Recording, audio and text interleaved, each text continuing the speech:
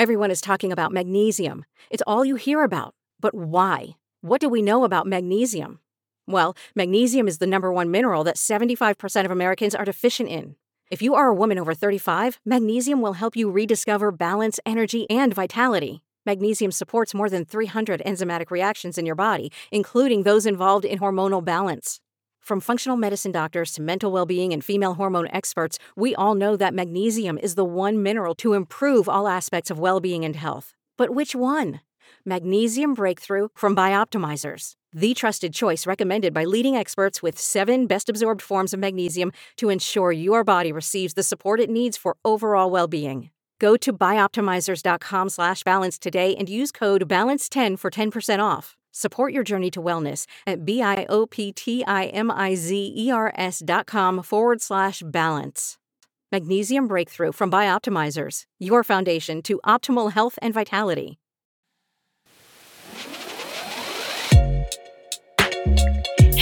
Hey, and welcome to episode 109 of How You At Chuu.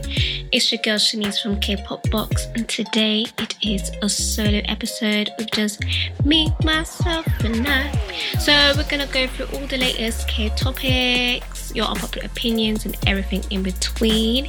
If you want to join the conversation, make sure you hit us up on socials at How You At Chuu. So let's sit back, relax, and let's get it started. So you know the drill by now. First things first, we're going to go through some hot topics. Got a few stories here. So first thing, short and sweet. 21's I Am The Best is the first ever song to hit 100 million streams on Spotify, according to reports. I don't know how... I think it has to be the first K-pop song. I feel like there has to be a song prior to that. I don't know. That just sounds mad to me. I mean, it makes sense. It's such an iconic song. But it sounds right but wrong at the same time. I don't know if that's just me though. But yay, I love that for my babes. I hope, they could come together, do some sort of reunion tour situation. I know I did a story, I think, when was it? Maybe a couple months back or a month back, about a cryptic post CL posted, and you had Dada and maybe Minji. They were commenting cryptic stuff yeah, I can't wait kind of vibes.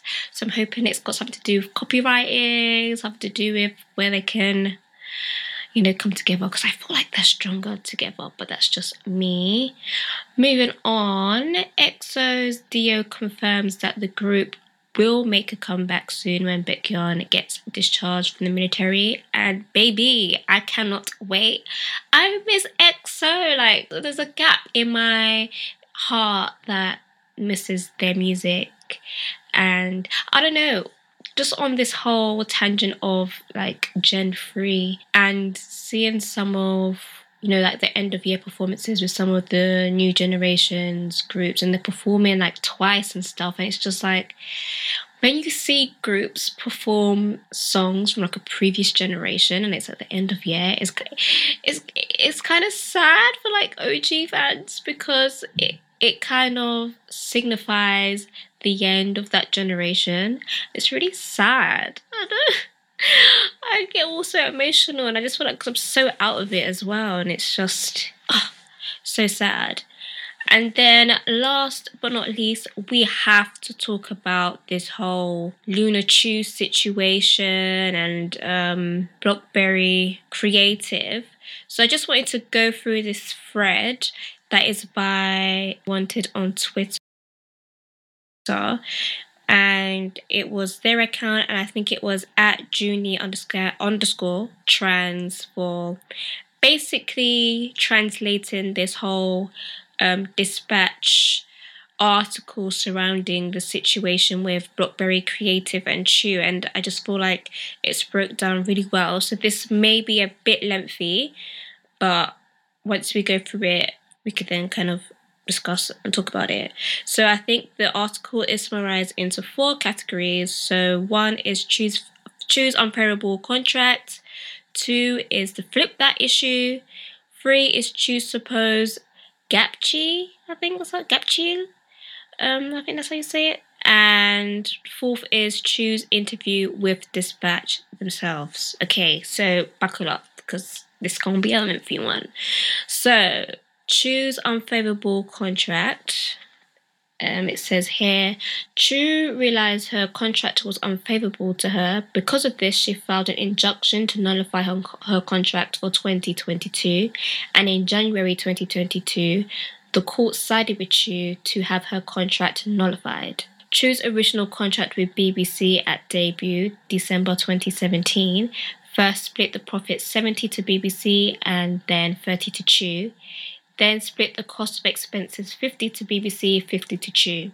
Chuu's revised contract with BBC, April 2022, valid to December 31st, 2022, is profits 30% to BBC and then 70 to Chuu, and then expenses 50-50 between BBC and Chuu. Chuu's new contract included two new clauses. One would allow either party to claim for damages if applicable, and charge the person who caused the damages 50 million won.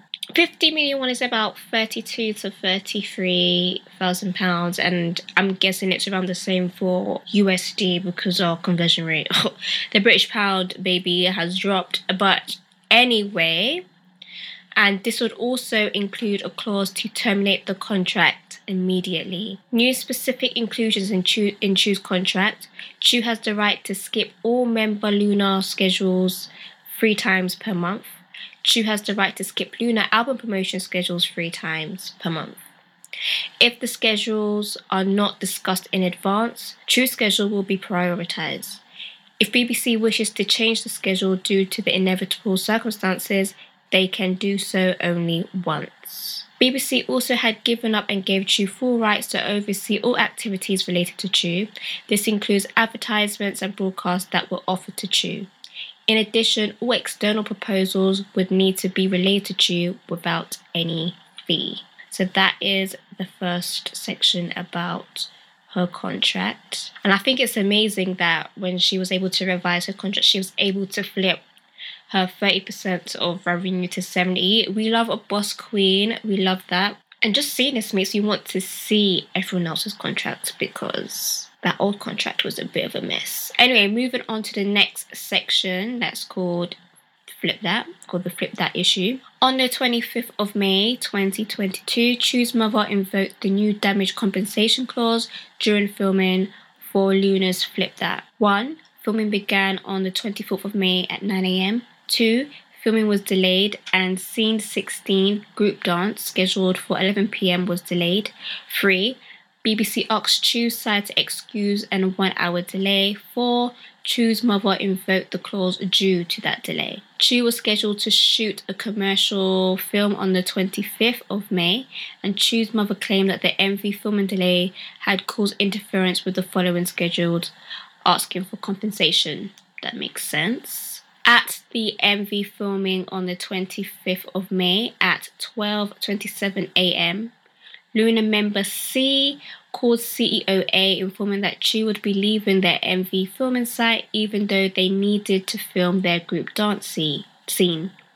CEO A asked member C how much more is left in the MV filming schedule, and member C, with no knowledge of the MV filming schedule, asked CEO A to refer to their manager. At 12:35 a.m., CEO A calls Chuu's mother and shares that the filming for the group scene has yet to be completed and the delay has gone longer than expected. CEO A states that it is awkward for Chuu to leave in the middle of shooting. Chuu's mother replied, saying that she sees the situation and agrees to stay at the filming site. Okay. Once this call was over, Chuu's mother messaged CEO A stating that there was a breach of contract as per Article 5, Paragraph 2, claiming damages.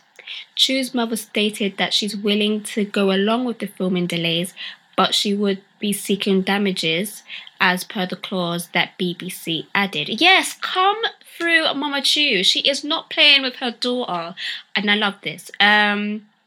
Chuu's mother stated that she's willing to go along with the filming delays, but would be seeking damages as a clause that BBC added. Yep.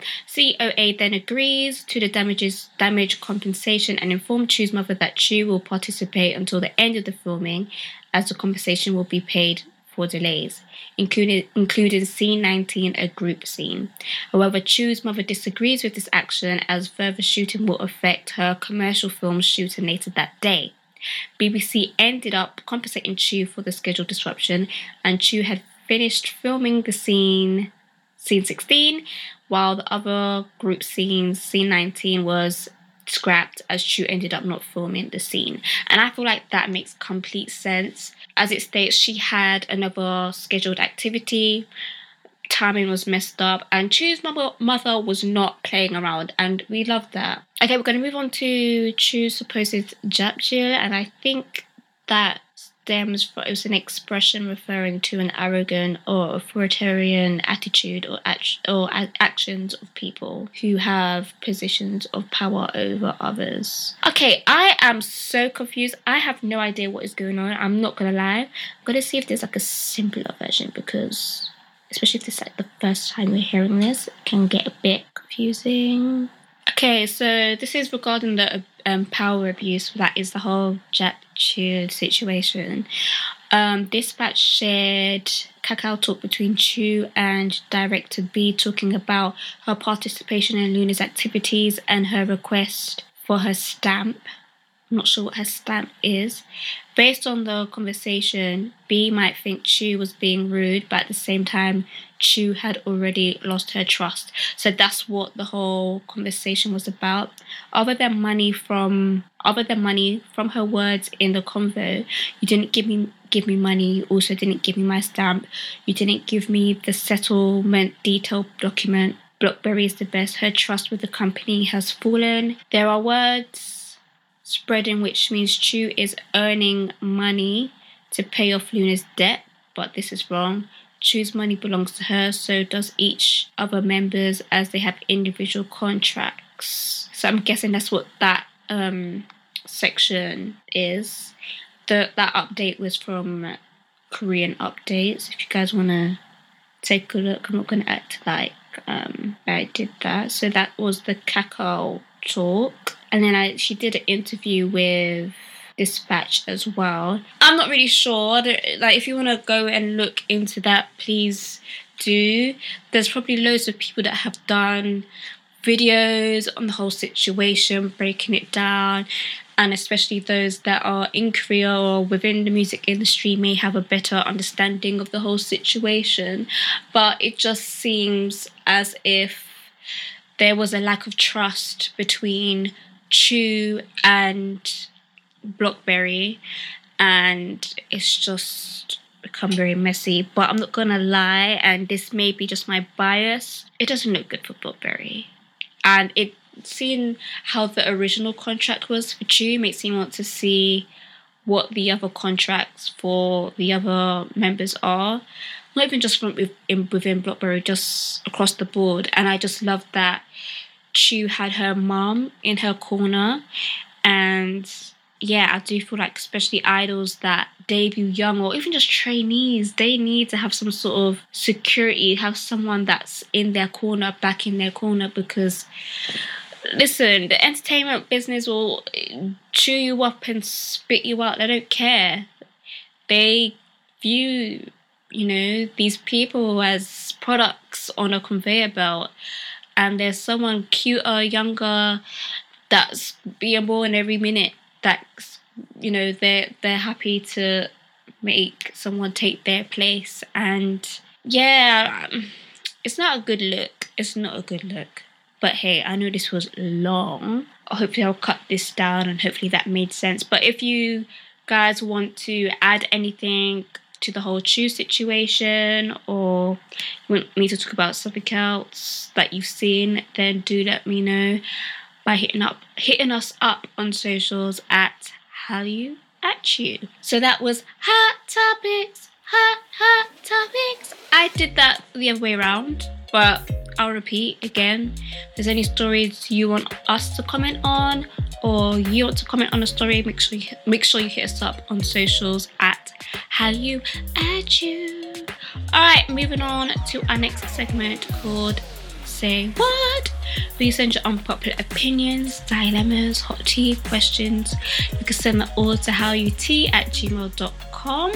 That's howyout@gmail.com. Or you can submit an anonymous form at kpopbox.co.uk/howyoutAtChuu. So I actually found some interesting unpopular opinions in the Reddit space this week. I thought I would change it up. So the first unpopular opinion, and let me know if you agree or disagree, says visual positions do matter. This person says, I'm not a fan of it, but I find it silly that people say it doesn't. South Korea in general is relied heavily on visuals. Many get plastic surgery to have an easier time just getting jobs. Secondly, you need a specific idol to get the group more popular, like how Wonyoung is getting many modern opportunities and is a brand ambassador. I think it's an unpopular opinion because I've seen so many say it doesn't matter. I get where they come from, and I do think every idol is beautiful, but the visual position is almost the most important thing for a K-pop group, including branding. I personally do agree, and I know it seems like a horrible thing to say, but I do think it does matter. Usually, especially in the sea of groups in general, it takes that one person to intrigue your interest, and then you go down the rabbit hole, and that visual may not be your bias. You may fall in love with someone else, and of course that isn't the only way as well to get into a group. But especially if it's around debut time and you haven't got a clue what each member's skill set is, it does make sense. It does. And I do like how this person did reference about South Korea being a visual place. And some of you may or may not know, I don't know how much of it is practiced now, but for CVs or resumes, you would have to put your picture on there, and before they've even read your resume, you could be like the most perfect candidate, but if you don't have the look, then it's kind of hard for you to get that job. But at the same time, I guess I understand the importance of it, but I don't know if there should be like a dedicated role for the visual member, especially in today's standards. Maybe it's just me, but I don't think there's such thing as an ugly idol. I don't think someone should solely get into a group because they're visually stunning. I feel like they should have some sort of talent, but we just have to be real with ourselves, and we just have to acknowledge that, people listen with their eyes first. I don't know. I get it, but at the same time, I don't think it should be like their sole title. I don't think there's been an idol where I feel like they shouldn't be there because all they do is just stand there and look good. Yeah, let me know what you guys think about that. Moving on to our next opinion. It says K-pop dance covers are more entertaining than the original performances. I almost never watch any K-pop performances on shows anymore. I guess this ties into the whole lip-syncing issue where I don't see the point in watching the performance with a pre-recorded vocals, especially if the group has subpar stage presence. Sometimes a performance can come off a bit too manufactured and perfect, which isn't my cup of tea. I'm not saying that this is the case with every group. I love watching dance covers, and I'm a huge fan of watching K-pop in public videos. The people in these dance teams are so talented, and you can tell that they really love to dance and perform. It's just such a joy to watch people dance and smile and have fun. I find that when a new song is released, I may watch one performance by the group and that's it, because you don't get anything new by the next performance and it gets boring to me, but I can watch covers again and again and it never seems old. I kind of agree with this, and I think this ties in with the whole dance practice videos as well. I think K-pop has got to the stage where they're trying to be too polished. Like, there's no, and I think I've said this on other episodes before, there's no roughness around the edges. I feel like if we talk about, again, I'm going a bit off tangent, but if you talk about K-pop dance practice videos, for example, right? I miss the grainy quality. I miss, for example, obviously we know that Shiny was the first to do it. I miss someone like, I think it was Taemin. Taemin going to press the record button, run back into place before the song starts. You know, just having that feel where it's not so, where the camera's in a static place. The camera's not moving everywhere. It's in one place. You hear the squeaking of the shoe. You know, someone's hat might fall off, and you know, another member will swiftly kick it out of the way. You know it's not part of the dance, but it's like little nuances like that you miss. And even coming down to outfit, why do you have a whole costume design for something that's meant to be a practice? Whereas everyone's like, okay, I'm not saying that in everyone's dance practice videos they don't have individual style, but they look too much like a group. It doesn't look like Ben, Timothy, Damien all came together just to practice real quick. Do you get it? Why are we having a stylist for a dance practice video? Like, I just miss when someone's wearing pink and someone else is wearing green, and it doesn't necessarily match, but it makes sense to that individual idol, that roughness that I miss. I think with this person, when they're talking about they rather watch K-pop dance covers more than the original performances, as they said, that you could see the love and the joy. The reason why it may seem a bit more entertaining than the original group is because you get to see new nuances of the dance as well. And for example, if just say they're doing a Blackpink dance, for example, how Jennie will dance to Jennie's bit is not how Jennifer would dance to Jennie's. That is a very confusing example, but you get what I mean. How a person from a dance cover group will dance to Jennie, because they're going to take different things away from it. And again, it's out of love, it's not out of obligation, if that makes sense. And it does seem like with certain K-pop performances, and of course it's a job. Like, I'm not stupid, of course it's a job, but there's that kind of forced obligation there. And I think the reason why music show performances from the original group can be seen as a bit boring at times is, and again, I think I've mentioned this before, I feel like there's a lot of dances these days that will come under two categories. It's either it's a dance that's just meant to go viral on TikTok, like you could tell they've done this simple thing so it's like catchy and other people can do it. That's not necessarily a bad thing, but when everyone's doing it and it's for every comeback, it can become a bit redundant. And the second thing is there's a lot of dances that only can be performed with certain camera angles, certain camera trickery. And if you want to go and watch a certain group live, that will kind of take you out of it.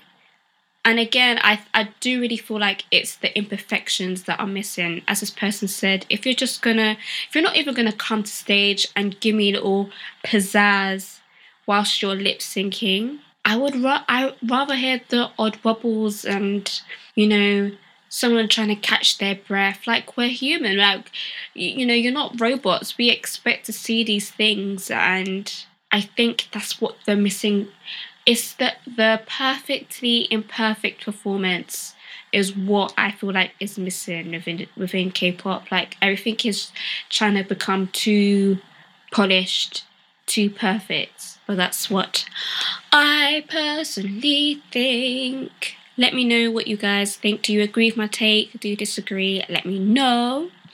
And the last unpopular opinion is I like rap in K-pop. Okay, I feel like this is an unpopular opinion because I see posts and videos about how beep rapping in K-pop is, and I get it.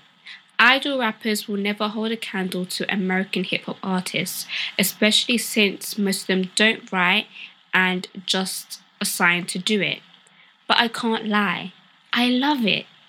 One of my favourite rap lines in K-pop is Everglow. I don't consider EU and Aisha real rappers by any means, but I love their idol rapping. It just adds so much to their songs. Like in First, the rap part always floors me, and I just feel it adds more texture to the song. And it's not even restricted to good idol rappers either. For example, I don't consider Irene or Yuri good, but I love their rap part in Red Flavor. It's just so fun. Songs that are all singing are good, but when the beat changes and we get a good rhythmic rap, it's just chef's kiss to me. Even if it's cringy, it's just fun, and I listen to K-pop to have fun. I think K-pop rap is overhated and is good for what its purpose is intended to be. A little side rant, I'm also tired of people saying Soyeon and sometimes CL are the only good female rappers in K-pop. Don't get me wrong, I love them, like that's so discrediting to so many good female rappers in K-pop. I feel like so many good rappers are overlooked by the blanket statement K-pop rap is bad. Okay, I agree. I feel, and I'm not gonna lie, I am one of those people that can be like, oh, here we go, another K-pop rap. But it's not necessarily, because the thing is, I feel like there are some K-pop rap parts in songs that are not necessarily like good in the sense of, oh, this person has bars, this is sick. Like it's so bad that it's good. Do you know what I mean? And it adds something to the song. I don't hate those type of raps. I feel like sometimes there might be certain songs where a rap is just not needed and it's just shoved and forced into the song and we don't need it. I don't want to hear it. Y'all don't want to hear it. It's just cut it off. But I do think as well, if you are a rapper in a group, I feel like you should just have fun and write or help write your raps. Or companies, because obviously there might be certain idol rappers that want to write and not given an opportunity. But like companies should give them the opportunity to join in within the creative process. Because I feel like if you're not writing or help writing your raps, could you just argue you're doing glorified karaoke?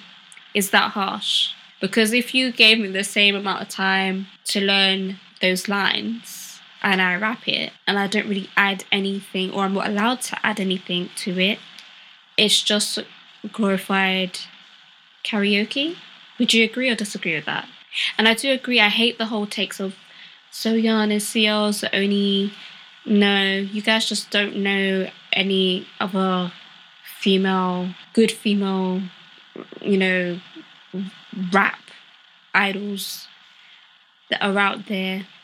Like, I say this all the time, LE from EXID, I feel like is a pioneer in a sense of the sound that a lot of girls go for today. She helped train Hyuna, and then in the essence, because of Hyuna, you have your Soyeons, and that's not discrediting the talents that they have. And even Moonbyul from Mamamoo as well. I'm trying to think who else can I think of? I don't know. I can't think of anyone else off the top of my head. But yeah, I just feel like a lot of women are slept on, to be fair. Even though I would say this generation, fourth generation, the girls are killing it. The girls are killing it out of the park in terms of girl groups. But back to this unpopular opinion. I do like the essence that K-pop idol rap brings. It does add a new colour, new texture to a song. But as I said, I just feel like it doesn't need to be in every song. But that's just my opinion. But yeah, guys, that's the end of all the unpopular opinions. If you want to add to anything that's discussed today, or you want to submit any of your unpopular opinions, make sure you hit us up on socials at HowYouAtChuu, or don't forget to submit a form at kpopbox.co.uk/HowYouAtYou.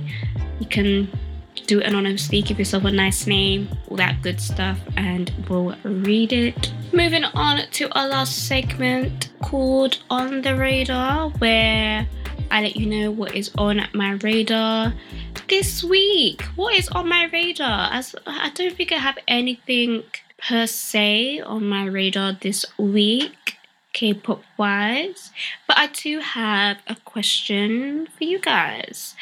Do you have like a favorite Christmassy, holiday-ish K-pop song? For me, I feel like nothing tops the whole EXO Christmas album situation. I'm trying to think of a particular song. What was the name of that song? Yes, I think it's called Christmas Day. Yes, that's a good R&B. I love me some R&B vibes. So if you want to feel grown and sexy this Christmas, listen to EXO Christmas Day. I will say that's on my radar. But also wanted to say as well, I actually miss, and I could be wrong because I'm not looking around like that, but they don't have like good Christmassy, holiday-ish themed shows. Not necessarily that idols have to perform songs that are Christmassy, but I like just a show that's Christmassy. How many times can I say Christmassy? Do you get what I mean? Do you understand what I mean? I hope you get what I mean. Oh, another thing that was on my radar. I wish you a Merry Christmas more than anyone to the ladies. Or was it like Esper and Red Velvet? I just keep seeing clips of that. That's the most. What is it with these cheesy Christmas songs? Is that I don't mind it. It's a good fun. It's cheesy fun. And the other Christmassy type song that comes to mind is probably the Stray Kids, Feliz Navidad, was it Evil Christmas? One of them. I can't remember. But you know what I'm talking about. So yeah, I guess for next week, if there is an episode next week, keep your ears peeled to these streaming platform streets. I do wanna put out there, what is your like favorite song, favorite MV from this year? Who are you looking forward to see in the new year? And if you submit that all to kpopbox.co.uk/howyouatchu, in the little section, just put other and then just type away, because I would love to discuss that with Shay, hopefully, next week. That would be fantastic. Because next week would be the last episode of the year. And yeah, I would love to delve deep into recapping the year. So yeah, hopefully this episode wasn't too weird listening to one person. Thank you so much for listening to How You At You. And remember, you can hit us up on socials at How You At You. I've been Shanice from K-Pop Box. Hopefully content coming soon. Don't kill me. Follow me at kpopbox_. Don't forget to rate us, leave reviews on wherever you're listening to us on. And until next time, we will holla at you. Bye.